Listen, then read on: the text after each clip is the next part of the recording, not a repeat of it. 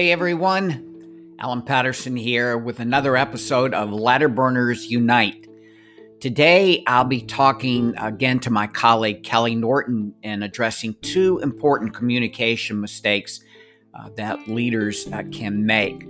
One has to do with the concept of how often should you be communicating with other groups, other teams, and how no news is considered. I think you'll find this part really interesting. And the second piece that we'll be talking about today is when you have the tendency to say, I know how you feel. Well, you really don't. And I think it's important to drill down on that one. So stay tuned. Join us for this episode, Ladder Burners Unite. Yeah, I would love to see, because I think this is also a great tie-in, Alan, is when you're not communicating at all.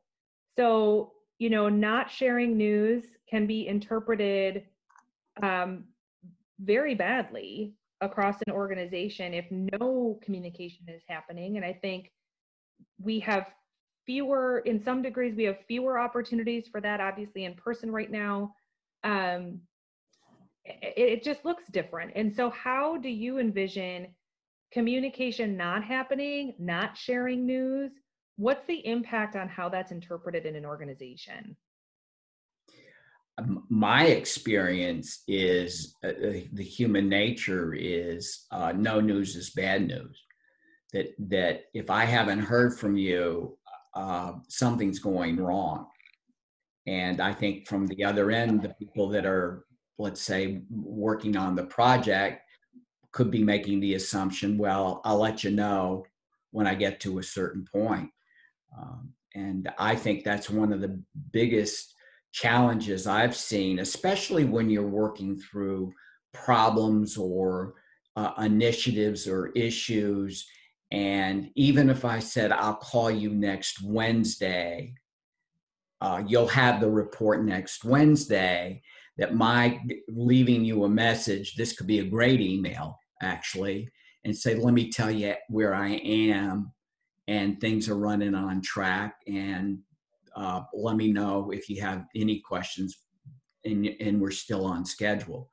Whereas I think many people think that's just not necessary to do. I think I think people are missing a very fundamental part of human nature, thinking that other people are assuming, well, no news is good news. And I found it to be just the opposite, that people anticipate the worst.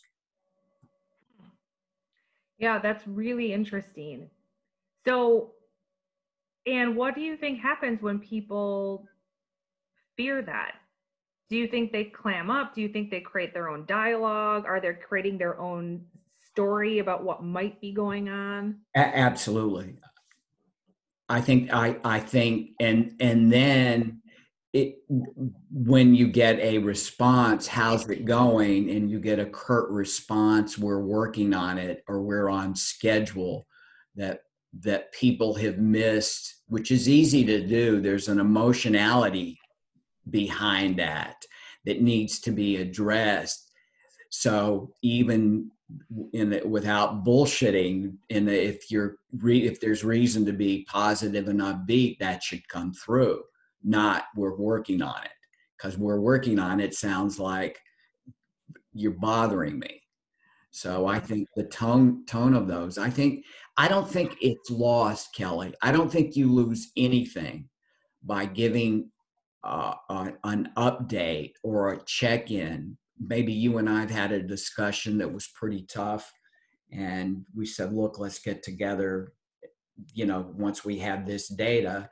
For my leaving you a voicemail that says, look, this was, I know this, we both had questions, how you doing, or anything else pop up, whether you call me back or not. That's not the point. That touch point is really back to what I think the fundamental need is, and that's to maintain that level of engagement. And I think people get stuck in the news as being completely objective, devoid of emotion. I'm saying that's not it at all. It's staying in touch. Oh, what happens if things are turning south? I mean, maybe people a little more aware they need to be in touch. but this constant communication makes that more, I think, easily understood. People may not like it, but when I call you now or leave you a message, say, look, we've hit a hitch. I need to talk to you about this. That's in the context of I've let you know everything up to this point. And now, as opposed to, oh my God, something's wrong. Yeah. How about when there's a decision to be made and a decision hasn't been made yet? So it could be for a variety of reasons, whether we're still collecting information or data, or we need to see how some other things play out in order to inform a decision, whatever that may be. What have you seen as the downside of not telling people, hey, we still just haven't made a decision yet, and just roll? Yeah. The downside is they anticipate the worst possible outcome. Yeah. And I agree with that. Yeah, go ahead. I agree with that. And I think, for whatever reason, that seems to be the communication we struggle with the most, is telling people that we haven't made a decision. And I think that we so often want to deliver it all in a like nicely bundled package with a bow on it, that we overthink the end game instead of thinking about people coming along on the journey. Yeah. And I don't think there's anything wrong with telling someone, hey, we don't know yet, or we're working through some things and we hope to have a decision by, the end of next month. It could be longer, but we will continue to keep you informed about where we are in the process. And I think people forget how important that is to bring folks along on the journey. Yeah. This, I've seen this with schools, and I'm sure you're getting this from your children's school too. If you said no news is good news, that's not the case. That a reason to over communicate, if that's what's happening, I think it's a proper level of communication, is here's where we are this week, here's where we are today, here's what just happened. Here's what's going to happen next. And when it comes to decision making, there's nothing lost, I think, when you can tell people where you are in the process. It's not BS. You're not trying to dodge the issue. It's let me tell you where we are, and let me tell you where we're shooting to be by X. And to your point, you're going to hear this from me. I will keep you in touch with what's going on. I think the tougher issues, Kelly, and I've seen this where the businesses are getting sold and the drums are beating loudly and the rumors are hot and heavy. And those are harder to say, let me tell you where we are in the process, or you may have heard. I think there's a reason why you're not communicating as regularly as you might if it was solving a problem, because you need to have firm answers for people, knowing that's going to be important to them. Mm-hmm. I think okay, so you said something that I want to pick at a little bit. You mentioned about over communicating. Is there such thing as over communicating? There isn't. I think no, there is no such thing as over communicating. I mean, some people can be anal about it and do it morning, noon, and night on the same, and there'd be minute changes and things. But I caution I recommend to my clients, I think what you're driving at is there is no over communication. You just have to put yourself in the seat of somebody receiving that communication. Right. So rather err on the side of communicating often, intentionally, thinking about the message. Yeah. Then assuming that they have enough. There's no assumption. So you raise a good point. It's right. You well put. That's the key, is how you've described it. And I think that's a good recommendation on it. It's don't assume that people are thinking the best. Assume that people are thinking the worst. And what would you want? What would you want if you were on the other end of this? And Mhm. the other piece of this, who needs to know? I often think that that's a missed question. And this is not reply all. It's like, who would be the key people or groups that I'd want to make sure understood where things stood as we're moving forward, whether this is a CEO dealing with a big issue or whether this is a project manager just reporting the status of a project. Yeah, and there's another just recently I had an opportunity with a project to communicate things a little bit differently. And I think what I found in that process, Alan, is that there's a difference between communicating a position, a the intentions or the timeline for a project, because I always tell people you've got to think about the why and the what that you're communicating. Why are we doing this? What is it? What is it and what isn't it? How are we going to get there? All of those things become very relevant. But I think far too often, and this could also relate back to our email conversation, we communicate via a tool that casts a wide web without opportunities for dialogue and engagement, and you miss something in that. Yeah. There is a lot of power in taking the time, and my goodness, does it take a lot of extra time. But to meet with all of those individual stakeholders, regardless of how much stake they have in having a 20-minute conversation, to walk them through the what, the why, and the how, and also to understand what questions they may have, what concerns do they have, what barriers do they think you're going to run into in the process. All of that helps to influence and bring people along on the journey. And I think far too often we think that communication should exist in one form. Send an email, update everybody. Well, sometimes it's deeper than that, it's richer than that. And I think you grow relationships differently and garner trust differently when you're willing to take the extra time and the extra step to engage people one-on-one. Yeah. Well, communication is two-way. That's what we lost in with more technical options. It's not one way. It's never one way. It may be delivered one way, but to your point, it's what does it take? You say, oh, can I afford, can I afford spending 20 minutes with people? Let's get them on a Zoom call or a conference call or in the days when you could, and hopefully soon we'll be able to walk down the hall and set up something to say, here's where we are. Let me hear your thoughts. Give me your questions around this. It's back to me to a very important, less measurable aspect of what you're dealing with in any organization, and that is communication is how you engage people. That it's an art, it's a science, and it's an art. And to see where these mistakes are made, I think the impact is that people diminish their credibility, or an easy way to say is their effectiveness, especially if they're in a leadership position. So, Yep. Well, let's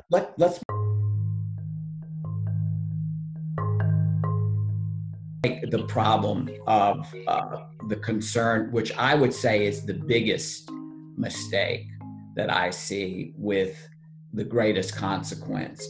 And that's that when people are addressing an audience, and I don't mean an audience of thousands, it could be an audience of one, that they're not communicating at the level of understanding of the person or people to whom they're talking.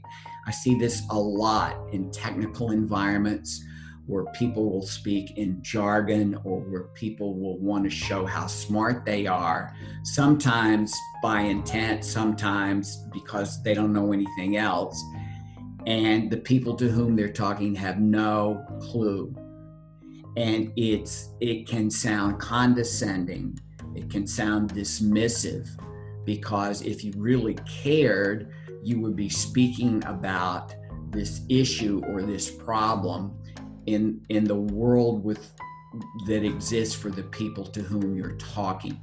So you're not talking, I don't know, what's going on with the federal budget or debt.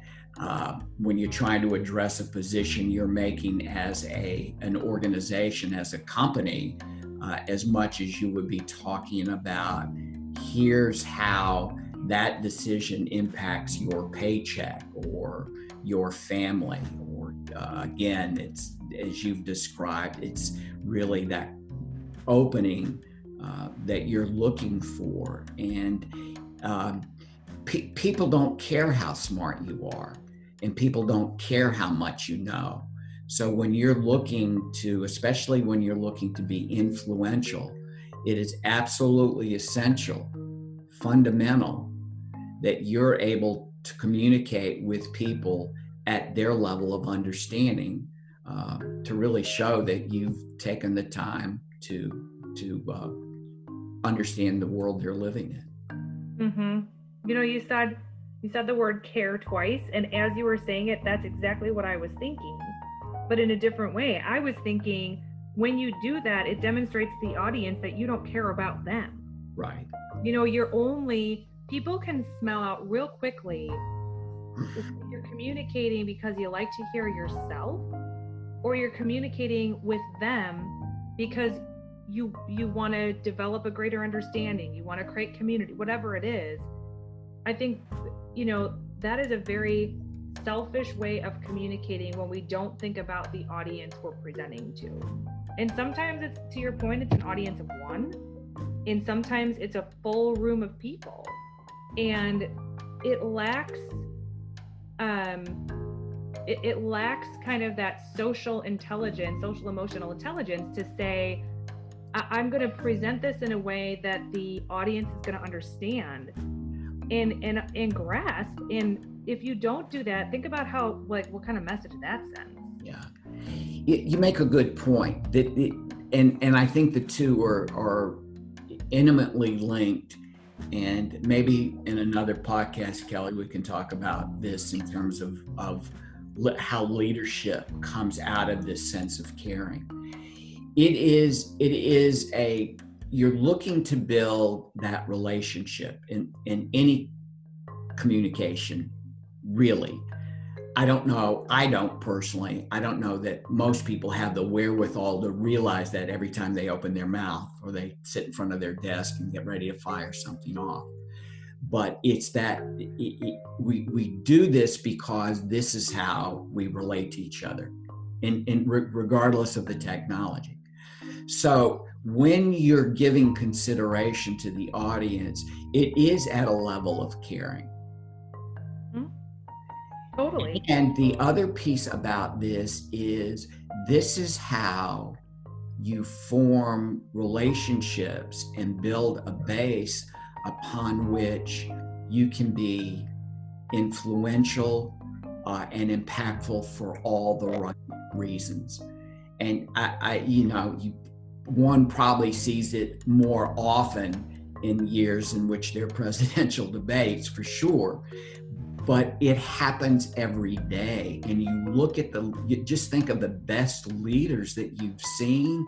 They are not only pros at this, they're great listeners, and they speak in a way so that people now we're engaged. We're not, and I don't mean that we're agreeing with each other necessarily, but now we can have a real conversation because there's an understanding. I don't care whether I'm a Nobel Prize winning physicist talking to a group of first graders or talking to a group of other Nobel Prize winners. Without understanding the audience, your effectiveness and your leadership and your effective influence and impact are diminished. Yeah, and immediately I go in my head to, like, you know, when you're presenting or you've been in a room where someone is presenting and they'll say something and then they'll say, you know, who knows what that means? Or does everybody understand what that means? And who's going to raise their hand? Right, exactly. No one, right? So we're all standing there scratching our heads. There's a better or a different way of asking that and understanding it. And I think it creates this air of superiority, if you will, And again, that's where nonverbals come into play, and you've got to be able to spin your conversation around differently to get at the audience in a different way. But a lot of that, I think, Alan, comes from self-awareness. It comes from understanding how our words resonate with people. And that's where asking questions in a way that demonstrates care is so important, because again, nobody's going to tell you if they don't understand. What would you ask instead? What would be an example of a better question? So I think for me in those situations, I would say, you know what? I feel like I'm not explaining this really well, because I'm seeing some nonverbals where folks look like they're not understanding what I'm trying to convey here. What questions might you have about how this relates to you, or relates to our work, or relates to this decision that I am not articulating very well? Like, putting it back on myself immediately creates this space where people don't feel threatened in a communicative environment. And I think the more you can train yourself to do that, it isn't about their lack of understanding, it's about your inability to communicate it well. Yeah. And so you've got to flip that around so people don't feel threatened by what's being communicated and their lack of understanding. That's not on anybody except for me, the communicator. Yeah. And we've got to acknowledge that, I think, as leaders, that, you know, it doesn't come down to somebody's lack of knowledge or how smart they are. It comes down to us. Yeah, I like that, because I think it's easy to say, well, what are your questions? Mm-hmm. You know, I finished with my dissertation. It's like, okay, so what are your questions? Whereas you're Mr. Patterson, my question is, I don't get anything you just said. I've actually had people tell me that. I have no idea what you're talking about. Yeah, thank God for those people. So let's talk about then ways, concrete ways, Kelly, some recommendations that we could give. Obviously, the first one is you got to know who you're talking to. You have to have what are you talking? If you're the one initiating conversation or discussion, what are you talking? What's the purpose? What's the intent? And what are you asking the audience for, and how well do you understand their perspective? Not how well do they understand you. It's you getting them, not them getting you. That's right. And the higher the stakes, the more that's important. If it's I mean, that's why I say, even with your own team, there may be things that you make assumptions about what people know. The good news is, if you've told them, they can challenge you. And what I mean by that is they can ask you any question along the way. That's one thing. But in general, the onus, as you've said many times, the onus is on you, not on the audience. You have to understand them. It's not the other way around. Yeah, and it's not just knowledge base, it's also people's past experiences. You know, a lot of our past experiences shape our impressions of today. And so it, you know, as I think about the environment I'm currently in, we've got, you know, a magnitude of locations, and each audience is very different. Their experiences, past and present, shape their ability to hear communication the way you intend it to be heard. And so you've got to really think about, you know, if you're creating, let's say, a presentation, you've got to think about that audience. If you know the audience, I mean, a little bit different than when you're going to a conference, as an example, but with the audience you work with every day, how are people going to perceive this based on their past experience, their current situation, the climate, you know, the business climate, the world's climate? How is this message could it potentially be interpreted? Yeah. It requires a lot of careful thought. It sure does. And you know, Kelly, as you're saying that, I realize that this is so important. People want to know that you're willing to understand them. Mm-hmm. Mm-hmm. And once you know that, then that you never not do that. You never not think about what it would take And it's not an exact science, for sure.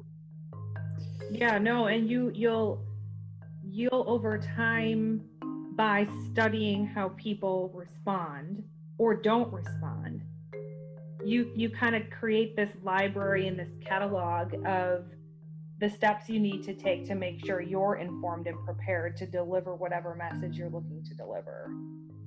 I'd like to echo that as one of the big takeaways from our conversation today. I encourage people to think about is that level of preparation that's needed. Sometimes it's 20 seconds. Okay, how do I want to pitch this, or who am I talking to? Or getting myself ready when I'm getting on a call that I know could be emotional. And sometimes it takes hours and days in that level of preparation. But it's so important if you want to make your communication heard and understood. Mm-hmm. Agreed.